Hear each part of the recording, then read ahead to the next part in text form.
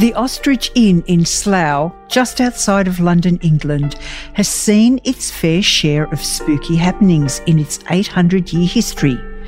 Most famously, the murders that were allegedly committed in the 17th century by the then landlord Mr. Jarman and his wife, who came upon a very profitable way of making extra income.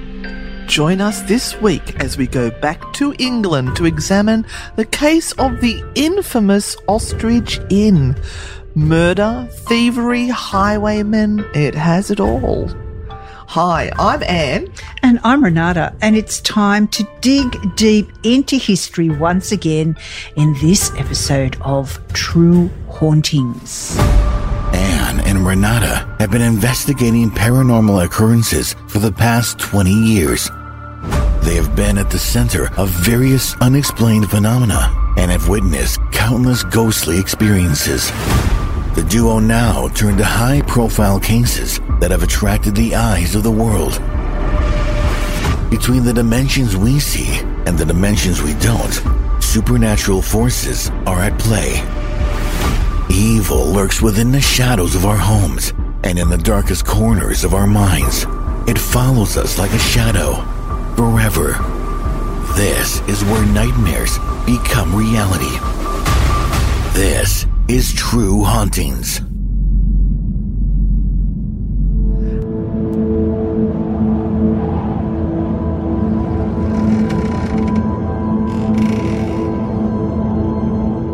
I started my tour alone.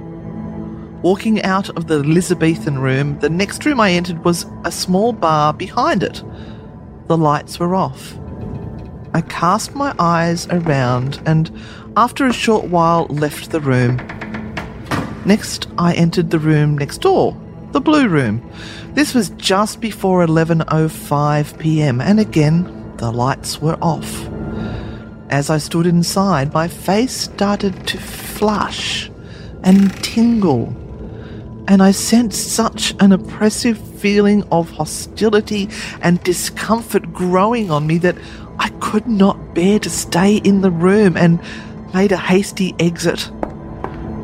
As I left, I shuddered violently and shook.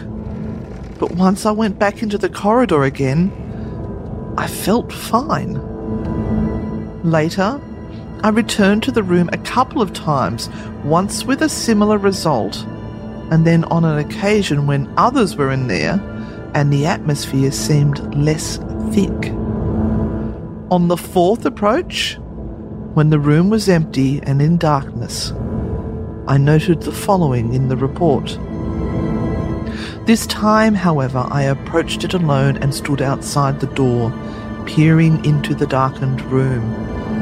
As I stood there, I suddenly felt such a strong sense that something within the room was dashing out towards me from around the corner that I started and, rather unprofessionally, ran off.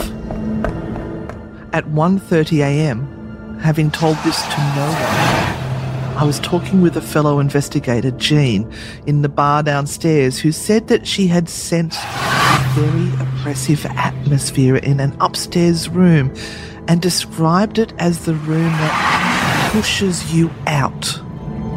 It turned out to be the blue room.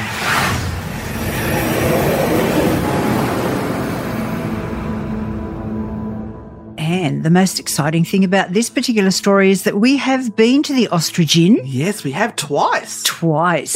We went back for a second time because it was so good. We did. And it's one of those places that we really enjoy going into because parts of it still remain very much like the original. Mm-hmm. So you have these rickety stairs heading up into these tiny little rooms where no wall is straight and the same height, and the ceilings can be buckling, and it just has this romantic feeling for people like us who are not accustomed to buildings like that, living in Australia. Yeah, and it's got the beautiful whitewashed walls and exposed wooden beams. Yes. Oh, it's glorious. Yes. Didn't we stumble upon it because we arrived in London a day early because my time changes weren't very good at when I was trying to work out when we were going to arrive. Oops. Yes. And we were looking for places to visit, and you found it. So we just popped in. And we said, we're going to come back here one day and stay. And we did. And we did. And that's a story in itself. That is. We'll save that for later. But as with all of these stories that we are finding and really digging into, there is more to it than meets the eye. And often it's a little bit upsetting by the time you've finished because it kind of doesn't turn out to be what you'd hoped it would be. Yeah. Which is sad. Yeah. Because I love the Ostrich Inn. It is a glorious little place in a glorious little village. But let's just get into the story. Let's get into it. Yep. So I'm going to read a little bit about the history here. And this comes from a book that I found online, which is all about the old inns in England. And it's very descriptive. So I'm going to go ahead and I'm going to read some of the information that is about the Ostrich Inn in Colnbrook. Romance, as we have already seen, was enacted in many ways in the inns of long ago. Love and hatred, comedy and tragedy, and all the varied moods by which human beings are swayed have had their part beneath the roofs of the old hostelries, as how could they fail to do in those times when the inn was so essential and intimate a part of national life. The romantic incidents in which old inns have their part are in two great divisions, that of old folklore and the other of real life. To the realm of folk tales belongs a story told of an ancient hostelry that stood on the site of the Ostrich in Colnbrook. Can I just say I love the name Colnbrook? So, you know how Australians, we go, yeah, Coln. We actually mean Colin. Colin Carpenter. Yeah, Coln. We had a comedy character called Colin Carpenter. So, very Australian. Colnbrook. So the decaying coaching town of Colnbrook in Middlesex, 17 miles from Hyde Park Corner on the Great Road to Bath, is little changed from the time when the coaches ceased running through it 70 years ago. Colnbrook is perhaps the best illustration of a coaching town ruined by railways that it is possible to discover, and certainly the nearest to London. How great its fall since those prosperous days in the 1550s, when it was incorporated as a market town. Its charter was renewed in 1632, and judging from the many houses in its narrow street built about 1700 to 1750, the prosperity of the place survived unimpaired for certainly considerably more than over a century. It is now merely a village, but as a result of its former highway importance, still a place of inns. There are at least 10 even now surviving, and it is quite safe to assume that any important-looking old house, now in private occupation, facing the long thoroughfare, was once a hostelry. The oldest and most interesting building in Colnbrook is the Ostrich Inn, whose long gabled timber and plaster front is picturesque, rambling, and shabby outside. It is beautifully maintained. It is stunning. Beautifully, yes. Whoever has taken it over has just done a beautiful job. And the food was good too. Yes. Because it's all about the food. The present Ostrich is the successor of a much more ancient inn. There have been, in fact, several inns on this site. The first appears to have been a guest house or a hospice, founded by one Milo Crispin and given in 1106 in trust to the Abbey of Abingdon. Abingdon. Did you say? Abingdon, Put your for the good of travellers in this world and the salvation of his soul in the next. Oh, okay. So he was building a hospice place so that he could get to heaven. Good-o. It would seem to be from this circumstance that the inn obtained its name, for it was earlier known as the Ostrich, a kind of orthographic halfway house between a former hospice and the present Ostrich. Oh, so that's how they got the name Ostrich, do you reckon? Well, that's one of the theories. Yeah. One of the theories. Because the ostrich is not a bird that's associated with England around that time frame. No. Now, while I was researching, one of the issues that I had here was with the dates. And the reason we're talking about the Ostrich Inn is, number one, we were there, which makes it terribly important. Yep. And number two, there is a great story associated with the inn and about murders that occurred within the place. The problem is that all the documentation you find tells you different dates about when these murders happened. Yes, like we found that out even like we're doing our little intro, and the intro said that the murders had happened in the 13th century? Yeah, and I'm sure it's not the 13th century, and they've looked it up. We found 4 different centuries. So we found right at the very beginning, which this particular article says, not 50 years after the hospice was given to Abington Abbey, these murders occurred. So that's probably the earliest mention. Then we go to the 13th century, the 16th century, 17th century. So take a pick. All right. Well, let's tell us what the murders were about and who allegedly did all this stuff, and we'll go from there. All right. According to this pleasant and famous history, there was once upon a time in the days of Henry I, one Thomas Cole, a wealthy clothier of Reading, who was used frequently to travel on his business between the town and London.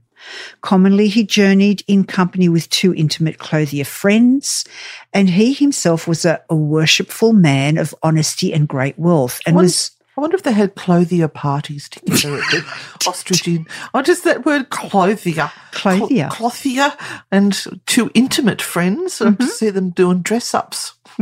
Sorry. Just my mental musings. Yep. So the 3 would usually dine at the Ostrich on the way to London and on return sleep there. So we are asked to believe that this businessman, Thomas Cole, on such occasions, gave the money he carried into the care of the landlady overnight, and that by this misplaced confidence he was marked down for destruction. Ooh. So Jarman, the innkeeper, and his wife had long been engaged in what was rather delicately styled the systematic removal of wealthy guests. Systematic removal. And murder. Yep. And had devised an ingenious murder trap in the principal bedroom, by which the bed, firmly secured to a trap door, was in the dead of night, when the house resounded to the intended victim's snoring, plunged suddenly into a huge copper field with boiling water, pot placed in the room below. So basically they got them rotten drunk, helped them up to bed, got them into bed, and there was this contraption so that once that they were sound asleep, the bed angled up, a trapdoor opened, and the body slid off the bed into a vat of water, I heard oil as well, where they instantly died. Nice. So he was polished off, as Sweeney Todd himself would say, and should it happen that other guests of the night before asked after the missing one, they would be told that he had taken his horse early and gone away. They just left early. They wanted to get home to the missus. Yes. So I've gone home now. We did this contraption made up as a little model. Yes. So they have this when you walk in. The landlord at the time, which I don't think is the same landlord that's there now, because the whole place went up for sale again in 2020. was very open in telling us the story. We actually have a little video of some information that he gave us. Yeah. Oh, you'll have to pop that up on our Facebook page. Everyone head over to the True Hauntings Facebook page, and we'll put that up a day or two after this episode goes live. Yeah, so we did a little interview with him, and he took us up and around, and he showed us this contraption of how it worked. Yeah. We were allowed to stay in the room. Yes, they were so generous with their time, weren't they? So was this the first or the second visit? This was the second visit. The second visit. Mm-hmm. They were actually that into all of it that they allowed us to spend as much time as we wanted in that room because there was nobody there that night. That's true. And there's another whole story there, but we'll get to that later. Mm-hmm. Now, so they had this mischievous plan that anyone that was quite wealthy would literally be polished off, never to be found again. The victim's horse would then be taken to a distance and disguised. I don't know how you disguise a horse. Put a frock on it. I'll put a nice necklace on it and smacked it on its ass and said, "Off you go, honey." And the person's clothes would be destroyed and his body thrown into the Colne or into the Thames. I'm still laughing every time you say Colne. I like Colne. And his money added to the fortune of the host and his wife. Now, see, here we have also a problem because here it says that, well, they drowned him in a vat of water, which is allegedly boiling. A boiling vat of water or oil, yes. Yeah. And then his body was thrown into the local river. Yes. But there are other stories where the body would go into the boiling vat of oil and then Mrs. Jarman would make pies. Oh, see, that feels like a Sweeney Todd reference to me. But I think they would only use oil if they were going to get good crackle out of it. Mrs. Jarman, your crackle is sensational today. What's your secret? Oh, I can't tell you, love. They'd put me in jail if I told you what happened. I marinated it in some beer. That's how I got it. Oh, my gosh. You'd get a fellow coming in. Yep. He'd go into the room, which they kind of called the condemned cell, above the copper, and by the next morning would doubtless have been floating inanimate in the Thames. Oh. So they said. Apparently the river ran right underneath the house or right next to the house. Yes. But I don't remember seeing a river when we were there. No. We didn't go out the back and have a look, though. No, we didn't. No. But we didn't know all this information. Well, we knew some of it, but not the nitty-gritty. Now, the other issue with this is when you dig deeper is that you find out that maybe not all is true. Right. I hope you're not going to ruin my bit. No, I'm not.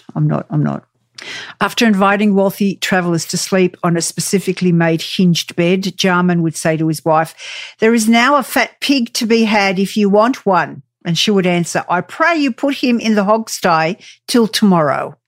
The victim would then fall through a trapdoor into a vat of boiling water. Soup.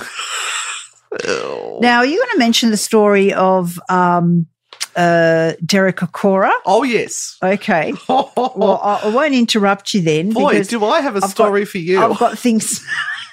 I've got plenty of notes here, but it's probably the same sort of stuff that you've got. And the most interesting thing in this is the part about the ghosts and the stories. Yes. Well, is it? I think it's intriguing because now I feel really foolish. Having been there twice and going, we're in the room where it all happened. I know.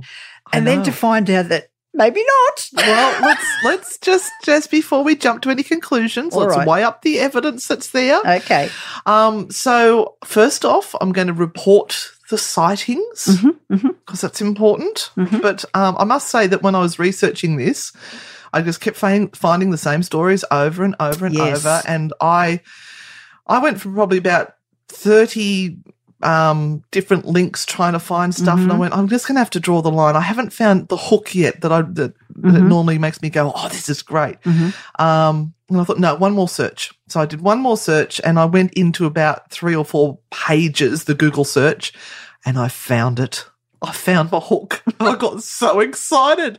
So now I've got 10 tons of information, and I've got to try and cut it down. So I'll try not to speak too fast, but so one of the victims that we think we've seen there is Thomas Cole himself. And supposedly the name of the town has been named after him, Colnbrook. So it draws ghost hunters from all around the world. I mean, we were one of them. Yes. And they showed us the room where the tilting bed was located, and that supposedly has this strange, oppressive atmosphere, which was what I took the soundscape from. That was actually from somebody from the Ghost Club. So the Ghost Club, which is a very famous club in England, the oldest ghost club on record in the world, they did their monthly visit or whatever it was to a haunted location. It was the Ostrich Inn. Now, the landlord, who was a diehard skeptic, you've always got a diehard skeptic in there, first started working there and didn't believe any of it until he started hearing the strange noises and seeing ghostly figures and objects moving by themselves, all in a day's work at the Ostrich Inn. 2 other ghosts that are reported is your traditional Victorian lady. You know how we've always got a Victorian lady as a haunt, and a shadowy figure that seems to be wandering the upstairs corridor. Many of the staff at the Ostrich, and we spoke to quite a few of them, and they're rattled staying there. They're really quite rattled working at the Ostrich. They've entered locked rooms where the lights and electrical equipment are all switched on. Now, there's also the infamous ladies' bathroom, the ladies' loo, where apparently that would have been where Jarman stored the bodies. Right. So that gives you good weight to the reason that would be haunted there. I remember being told about the ladies' loo because you had to go up some stairs. I think so, yes. To get to it, yes. So, it actually says downstairs near the ladies' restroom. There's been felt cold spots, and some have felt that they're overwhelmed with feelings of despair. Now, Mary Jarman, who is the wife, who would always say, we've got a fat pig in the house today. She haunts the stairs and has apparently been seen sitting at the top of the stairs. Also, there is a report of a young girl as well. I didn't find much reference to her, but I just want to throw it out there that's one. We've got a barmaid at the Ostrich that refuses to use that toilet because she's felt an invisible female presence. There was actually a report of somebody who visited there, the bathroom, and she'd been washing her hands when she turned to see a woman in full Victorian dress standing just a few feet away from her. It's terrifying. There's also a report there of a black figure standing behind her boss as she was talking to them. But let me get onto the Ghost Club report. It was very thorough, very impressed. So the Ghost Club was there for quite a few hours, and they had their psychics in there, and one of the psychics picked up on the fact that that they had a girlish laugh, and they felt it was a girl around about the age of 16. There's also descriptions of feeling watched, and there was a previous visitor who had been there that suggested there was a young girl who had hung herself. So that was remember that beautiful room upstairs, the function room with all the exposed beams? That's where she was meant to have hung herself. Then they've got their platform medium, Ken Marsh, who reported that there was a male presence in the bar, and he reported back to the team that his name was John, and then he showed himself, but he felt that there was no threat from John, whoever John was. And interestingly, there is a report later on about a paranormal team that went in there in 2003, and they actually picked up on a John as well, who lived there during Queen Elizabeth I's time. Oh, right, okay. Now, let me just get into some of the various rooms. So there's the Jacobean room, which is up on the first room, and that's first floor, and that's that function room that we were talking about. They said that somebody did some crystal dowsing. Oh. I wonder what crystal dowsing, I wonder if it's pendulum. Probably, yes. It seemed to suggest that there was one male and one other present. Feeling in the room is oppressive but not unpleasant, like being in a very crowded room. When spending some time in the room later on, Philip describes a feeling of many people and impressions of swathes of movement on the floor. Somebody also witnessed an orb. Don't. She had the impression that this orb was an old man's bearded face. I think she zoomed in too far. Anyway, let's get on to the... No, look, if she had seen it with her own eyes, that's a different thing. I remember that room really well. I thought it was quite beautiful, but I didn't feel anything in there. I didn't feel anything either. And look, I have to admit that the room that was the dreaded dastardly room, I felt nothing. Yeah, but it has been changed so much. It has. And kind of, we spent a bit of time on the floor staring into the shower because that's where allegedly the bedhead and the trapdoor was, because the room had been changed. Yeah. And yeah, so that's the life of a paranormal investigator, sitting there for hours looking into the shower. That's right, going, ooh. Did I just see an orb? Anyway, the Elizabethan room. So one of the members felt that there was something hovering near the window. Then there was someone else who was sensing a condition to the left side of the head, which he likened to a heavy blow to the head, and they could smell a very strong, pungent odour. Somebody farted. So, yeah, that was the sort of thing that happened in there. Then we have the stairs, the infamous stairs. We're supposed to see Mary Jarman sitting there. And the area of the ladies' toilet. Shirley and the rest of the group did seem to have results while dowsing in the ladies' loo. And they had not a lot of room in there. No, and they had the sensation that they were going to fall, that they were going to fall over, or the floor was going to drop. Shirley reported seeing a misty swirl on the ceiling over the stairwell.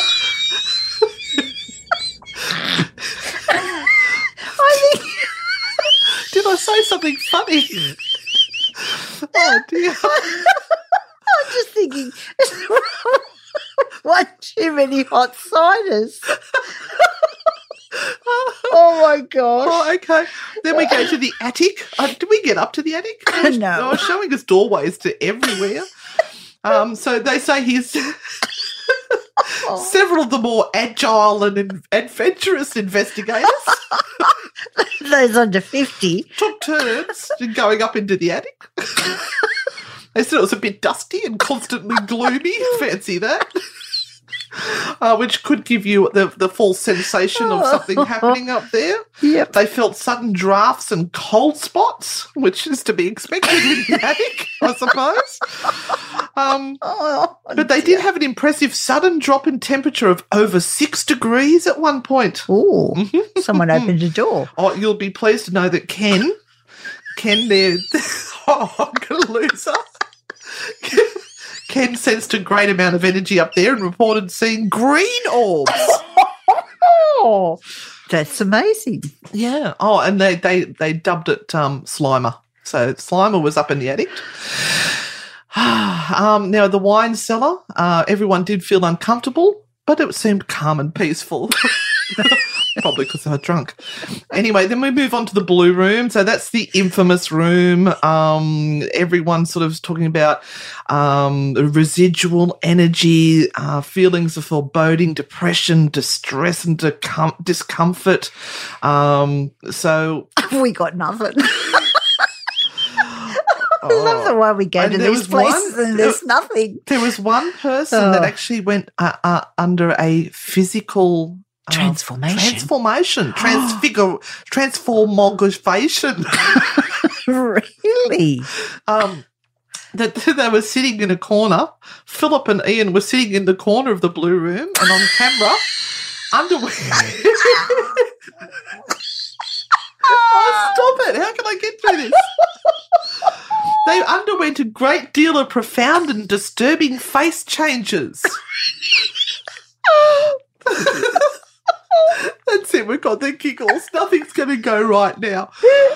All right. Now, look, I want to get over to jump over to these parts over here. Like, there's lots of stuff there. They're all talking about, it's validating everything about the stories and the feelings and the terror and everything. But I want to jump to this little spot here. Now, this is from a blog spot called Seeks Ghosts. And they actually mentioned that this whole Ostrich Inn thing reminds them of H.H. Holmes' serial killer, where he would be bumping people off at his place that he had accommodation at. They also mentioned they had all these little tidbits of information in there that Jarman would take the horse and clothes and sell them to the closed-lipped gypsies. Oh. And he would dispose of what was left of their corpses in a nearby river. But I hadn't heard the mention of gypsies in any other story.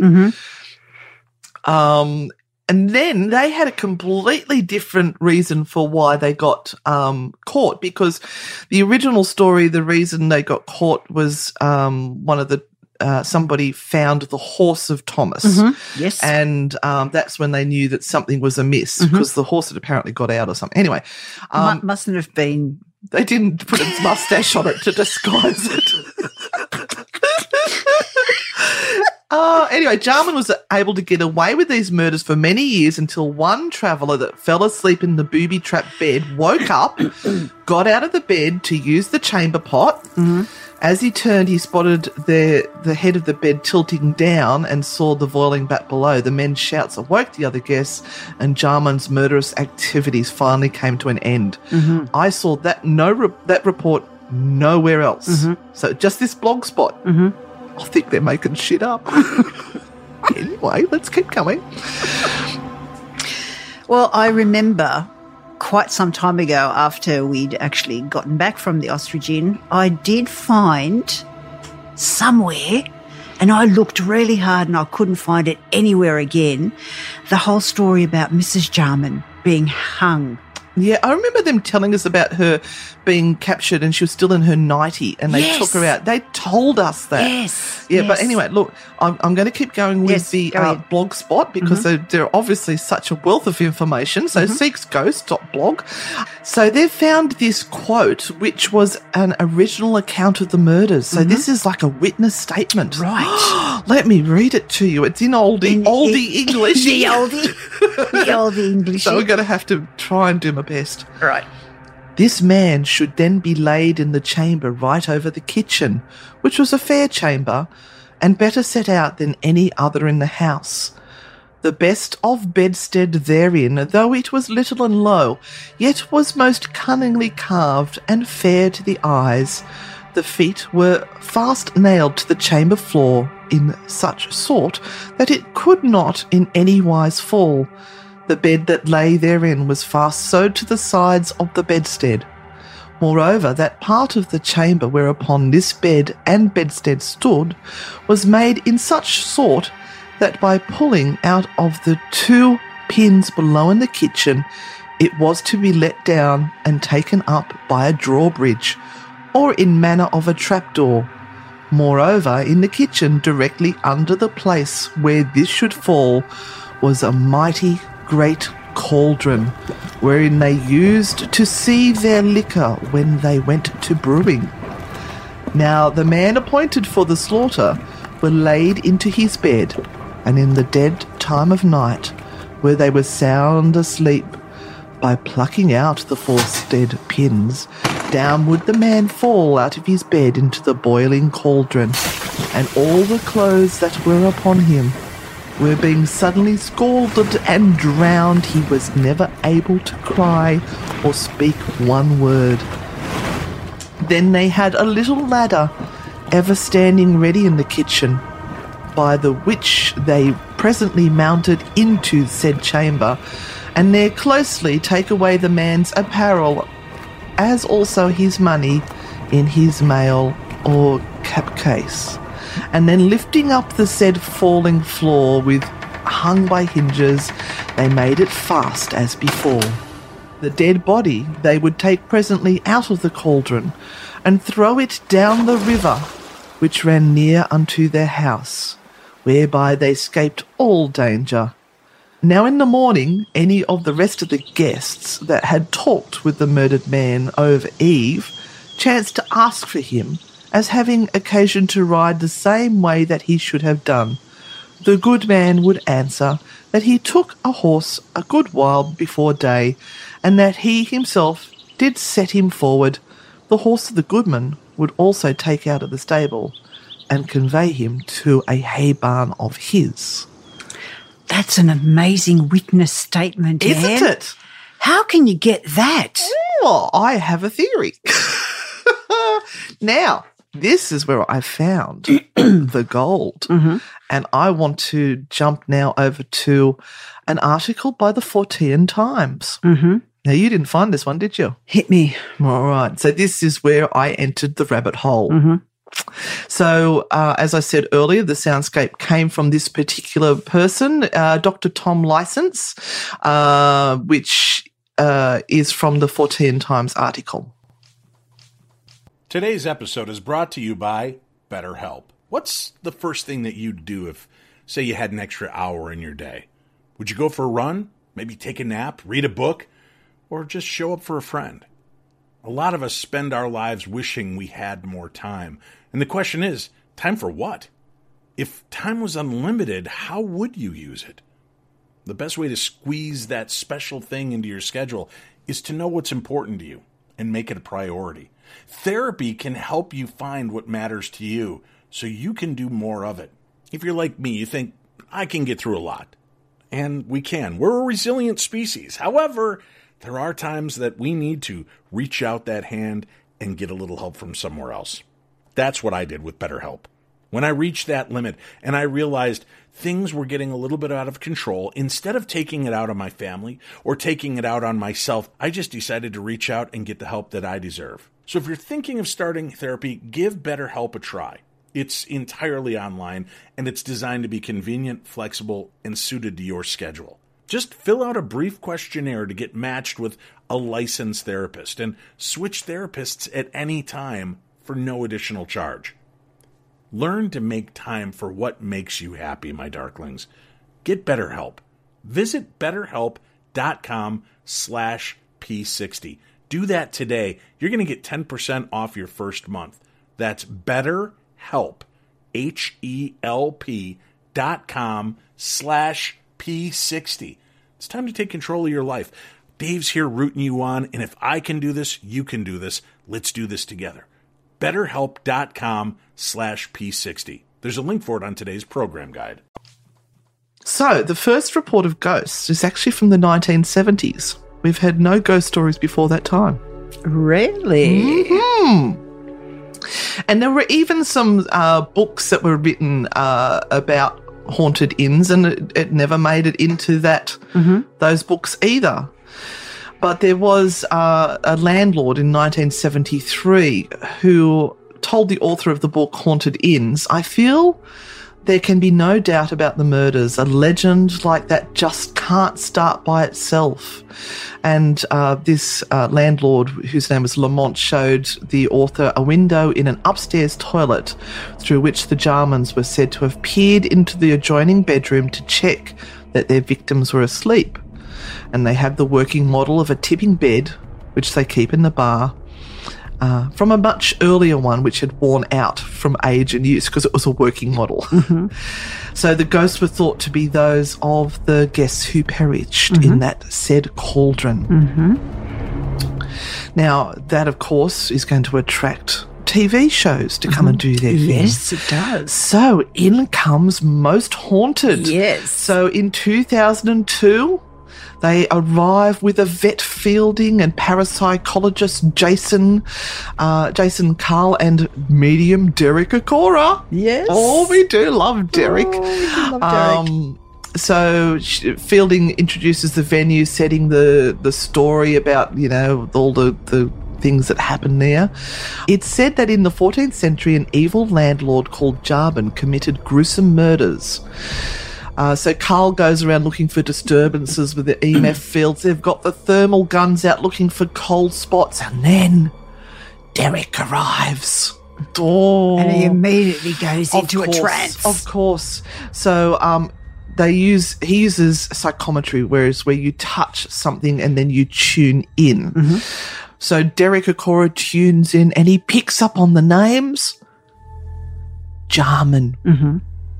Thomas Cole. Mm-hmm.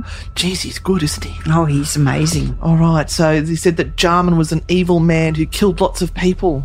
Then he was drawn to the kitchen with the aid of his spirit guide, Sam, where he becomes visibly distressed. Would you like to do a example of Derek Okora becoming distressed? Is that it? Is that how he does it? No. You've never watched him? Come on. Never How can you be watched a him. proper medium if you can't do I that? have not. The only thing that I've seen is Someone Loves Dick. Oh, Mary Loves Dick. We'll Dick. put that up on our True Hauntings page. That's You all right. have to watch I've that. only seen It's Mary Loves funny. Dick. Anyway, he's drawn to the kitchen where Sam becomes distressed and saying a lot of souls lost their lives here. He then begins to gasp for breath and enacts the experience of being boiled to death in a big tub. Anyway, Carl asks whether they can talk with Jarman, but the latter is unresponsive. Apparently, Jarman doesn't want to talk. And he said it was an oppressive experience.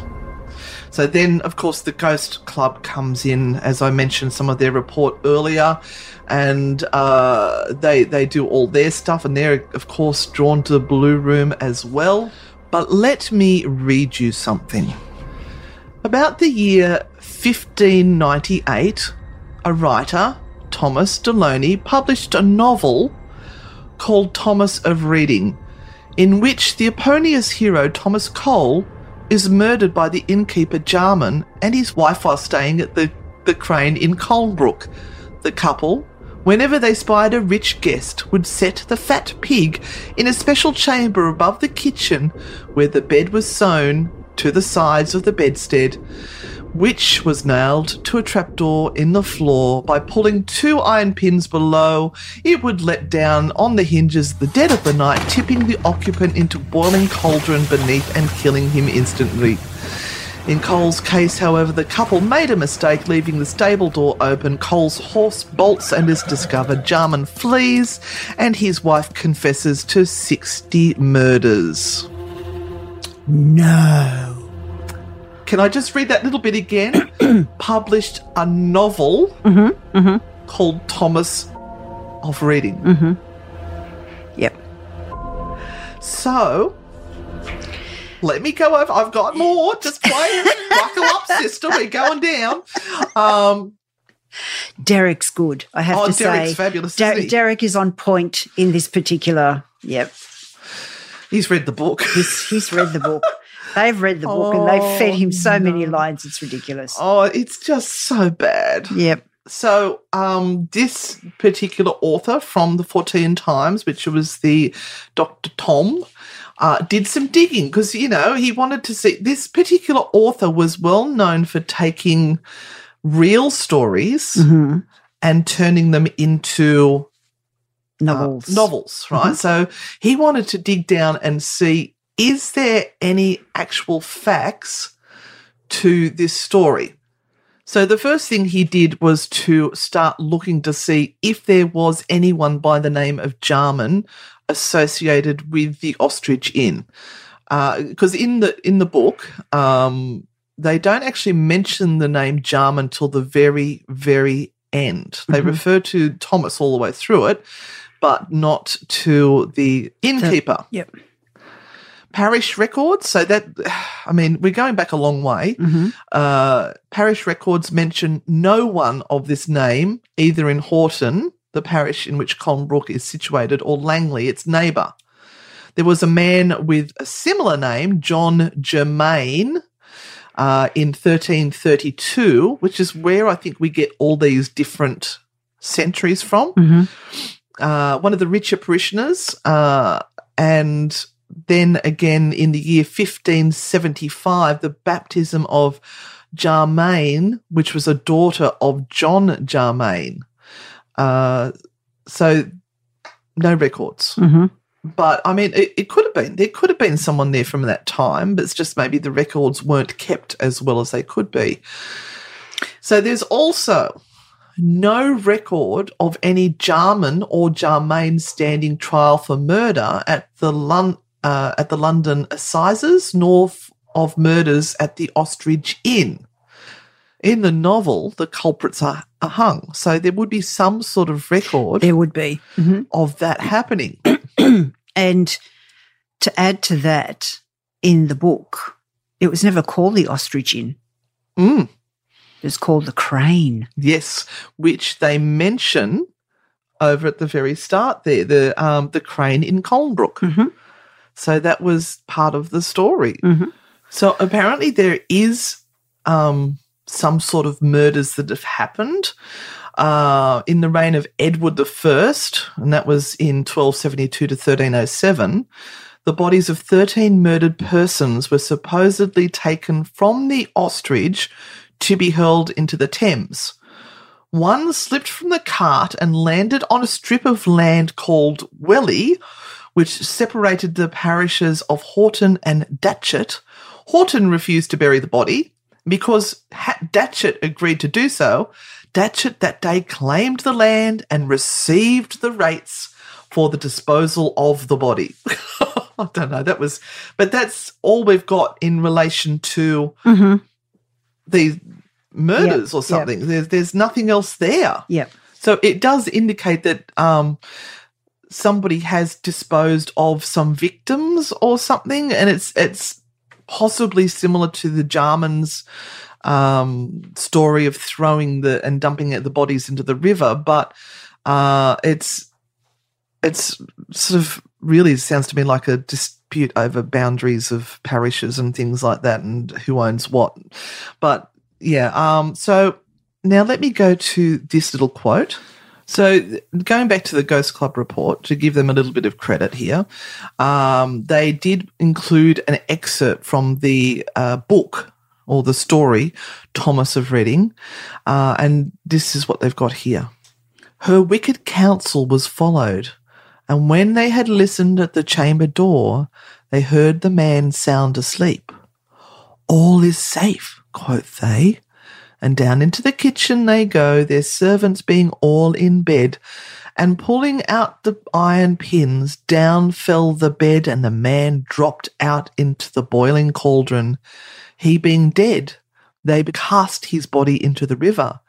His clothes they made away, and all things as it should be.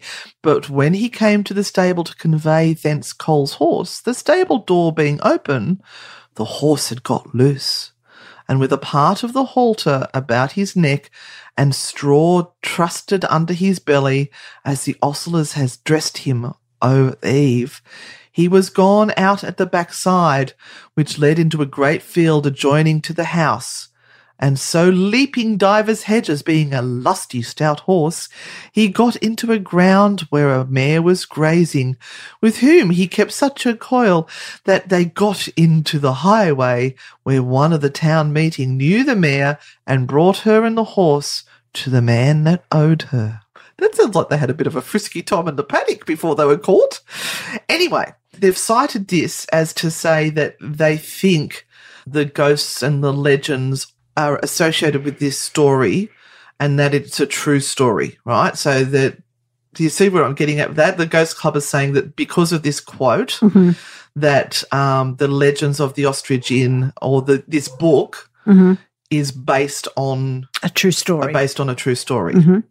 Take you back to the eyewitness account that was quoted by the Blogspot. I got online and I found this Thomas of Reading story. And it's word for word? It's word for word from the story. Yep. So, in actual fact, this whole ghost story is based on a story created by an author. Yep. There is no links to any living person or similar murder whatsoever in this whole wide world. And now we've got ghost hunters that are going in there who are getting evidence of this whole story.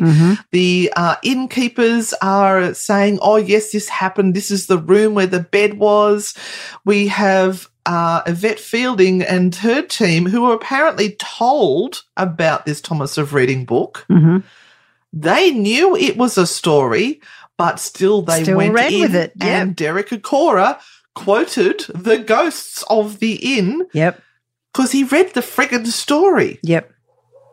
I'm actually somewhat disgusted. And, oh, my dogs. Say hello to my dogs, everyone. They've obviously found a demon outside the door who they're trying to protect the realms from. So, Renata, is this place haunted? Now I feel even more stupid after doing this. I know, right? Sitting for an hour, looking at the shower in that room. I know. And look, the thing is... And we got nothing though, did we? We got nothing. No vibes whatsoever. No. And we stated that at the time. We said we're feeling nothing. And I remember sitting there going, this is bizarre because this is such a horrific thing that happened here. Surely we'd be picking up on something that happened. Yeah. But there was nothing. But we did have a terrifying moment for some guests in. Yeah, we did. We did. We'd gone up into the room. We'd been allowed in by the landlord. He opened the door and said, stay as long as you like. So we had some gadgets on the bed and we were sitting down on the floor. And the room was full of EMF, by the way. Yeah, it was. And prior to this, we had dinner. And the dinner was fabulous. Delicious. Wonderful. And I overheard a conversation with some people in at a table nearby, and they were talking about the fact that this was a haunted place. And they were a little drunk. And things happened upstairs in the room, and maybe later on we can go and just walk down the corridor and stand in front of the room and listen in. Well, while we're in there, sitting quietly doing a silent vigil, we hear voices coming up the corridor. And then they stop directly in front of the door that we are sitting on the other side of. And we can hear the lady going, this is the room. This is it. This is where all the things happened. This is where the trapdoor was. This is where they fell down into the kitchen area below. And Anne and I just look at each other and go, will we? Won't we? Will we? Won't we? Yes, let's do it. So we've crawled over to the door. Well, I didn't crawl. I walked quietly. And just as they're talking, we grab the handle, turn it, and we hear on the other side, the handle's moving. And we open the door and screams ensued from all of them as they start to run down the corridor going, oh my God. And we stopped them, of course, and went, it's okay, it's only us. We're real, and we have a pulse. It's us, it's okay. And then we invited them in to do a little bit of ghost hunting with, and they were in awe. They were taking photos of us and the equipment and everything. It was like, no, we're just happy for you to come and sit with us, guys. It's fine. Come and experience what we do. But, yeah, that was hilarious. It was hilarious. It was a gorgeous moment. And then we stayed there the night, but in a different room. And the rooms themselves were beautiful. They were comfortable. The beds were lovely. The food's great. So, look, even though this hasn't turned out to be a true haunting, I'd go again anyway because it's such a beautiful location. It's so close to Heathrow Airport. Yes, it is. And, it was a great story that's then come from that whole experience. But it is a story. It is a story. And it's published online. You can read it. Anyway, that brings us to the end of this week's episode of True Hauntings. I hope you have enjoyed this little bit of a true crime episode it turned out to be. So we will be back next week with another episode. In the meantime, please share this episode around. Let people know about us so we can build our audience.